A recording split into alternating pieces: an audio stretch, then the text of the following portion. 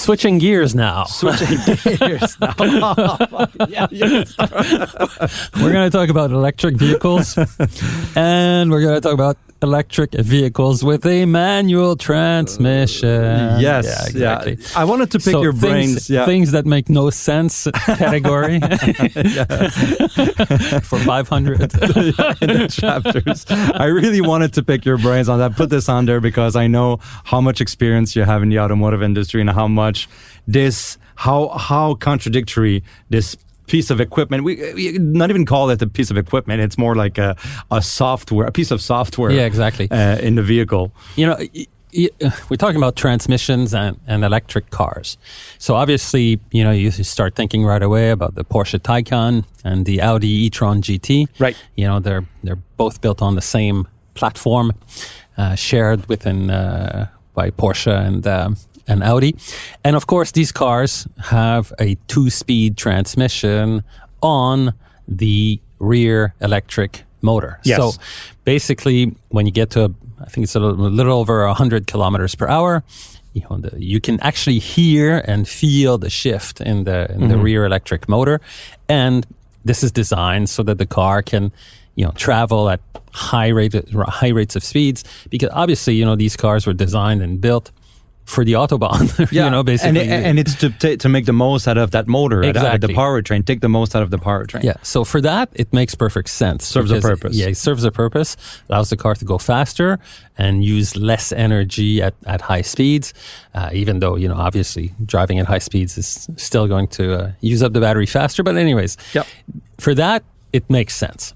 But now what we're talking about is something completely different. We're talking about, you know, a pure electric vehicle with a simulated sort of, you know, gearbox kind of action and clutch and shifter and, you know, different sounds, you know, as if it were a gasoline powered or, you know, IC engine with a conventional gearbox. And to me, you know, it's just a total waste of time. Yeah. I mean, total waste of time. And it's only the Japanese manufacturers that will dream up of something like that. You know, again, maybe because they can, I don't know.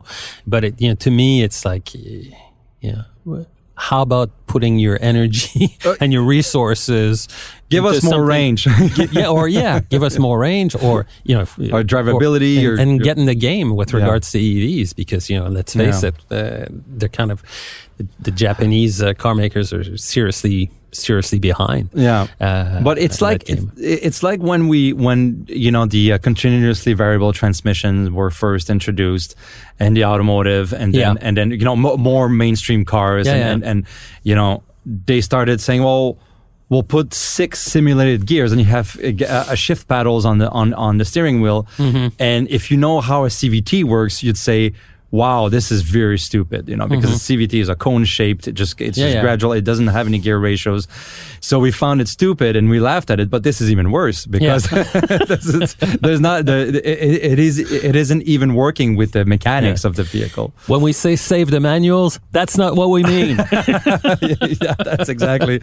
And you said the Japanese are most of the manufacturers. We're talking about Lexus here, mostly because that's the manufacturer that made Toyota, Lexus, that made the news, and they actually put it. If you look on the web, I don't know if we published it on the website, but they put it in Japan or in Europe in a UX out of all the cars at Lexus, and you can show a POV of the driver shifting gears and you know, like, okay, so there's that. Honda, however, and when I was in Japan a couple of weeks back, and we were talking about electrification and talking about the future plans of Honda, we were talking about how they kind of lagged behind in that regard. And one of the journalists there asked the CEO, you know, are you guys thinking, because we were talking about driving dynamics, you know, how to keep the R and the Type S and get the spirit of the Honda Acura driving dynamics into the electric vehicles. And the CEO said, you know, it's very important for us, and it's going to be a whole new ball game. And then we ask, are you thinking about putting manual gearbox in the electric vehicle? It says categorically no. Yeah, exactly. So that's kind of a genuine statement that says, we're not going to add on software to simulate fun and driving dynamics. It kind of fits because Honda's an engineering company when you think about it, and they tend to do things that make sense, from an engineering standpoint. So, I mean, this whole thing with Lexus and Toyota, go have fun with your toys, but as far as I'm concerned, thanks, but no thanks. One more thing I want to talk about, and other absurdities of the current automotive market is the subscription-based services now coming to cars. Yeah, and it's not new because if you remember OnStar with GM, I think we could consider that as the first subscription-based service that served a certain purpose. You could pay it monthly and have certain services in the car.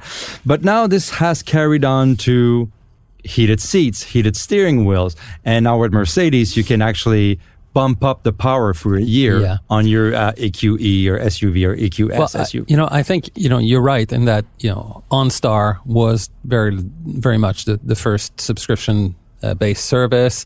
And obviously we all remember the ads, the cars in the ditch, the guy's had an accident and he presses the OnStar button and he gets, he or she or the passenger driver, whatever, gets in touch with, a dispatcher who sends the emergency services and things like that. So that was very much the marketing pitch with regards to OnStar, but they also had, other services that came with that. I think the key thing, if you remember, I think it was 2 years ago or a year ago, BMW said that they were going to start to charge a monthly fee for you to use Apple CarPlay. Oh yeah, I remember that in your car. Remember? Yeah, yes. And then there was a rush of not necessarily complaints because it's something that they were planning to do. It's not something that they had implemented. I think it was like $80 a month. Yeah, something absurd. Yeah. So, Apple CarPlay, the technology is in your phone. Yeah. All the stuff is in your phone that you bought, that you pay for. And it takes your data to sell to third parties, and that's how it works. And then you're going to charge us to have the display on, that screen on your display. It made no sense, you know, and quite frankly, the pushback was so strong, it made, I think, every media outlet, in the US and Canada started going on with that. Yeah, including us. Exactly. And, they quickly realized that they had to backpedal and things like that. But now, they're getting back into the game with stuff like, you want the heated seats, well, you have to pay for it. Yeah. Well, again, the technology is already in the car. The heater is in the car. I bought the car, or I'm leasing the car. Yeah. I'm leasing 100% of the car and all of its features and everything that's in it. Yeah. You're not going to charge me to turn on the heated seats or to turn on the heated steering wheel. That's quite frankly BS. Yes.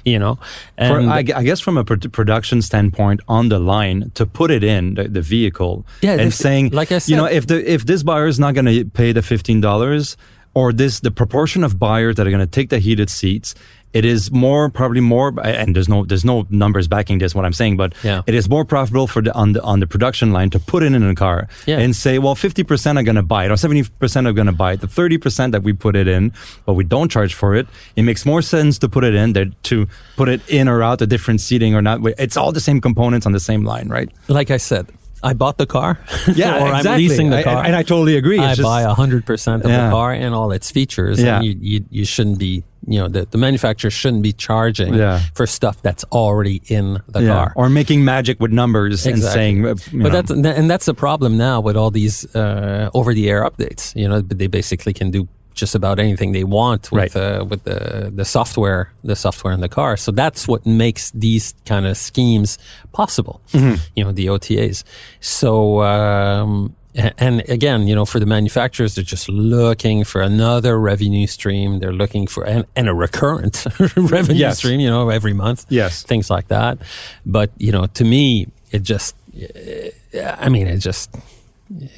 stinks, basically, is what it does. It's not good news. No, it's not good news. And it's the same with Mercedes-Benz. You buy an electric car and, okay, you want more power. Well, it'll cost you. If the car is technically capable of delivering a certain amount of power and that's the car you bought, well, you should be able to access it 100% of the time. Right. And let's underline that 75% of people, according to Cox Automotive, don't want to do anything to do with subscription services. Yeah. And I agree. I think it's pretty normal that you pay for the car and it's yours. Exactly.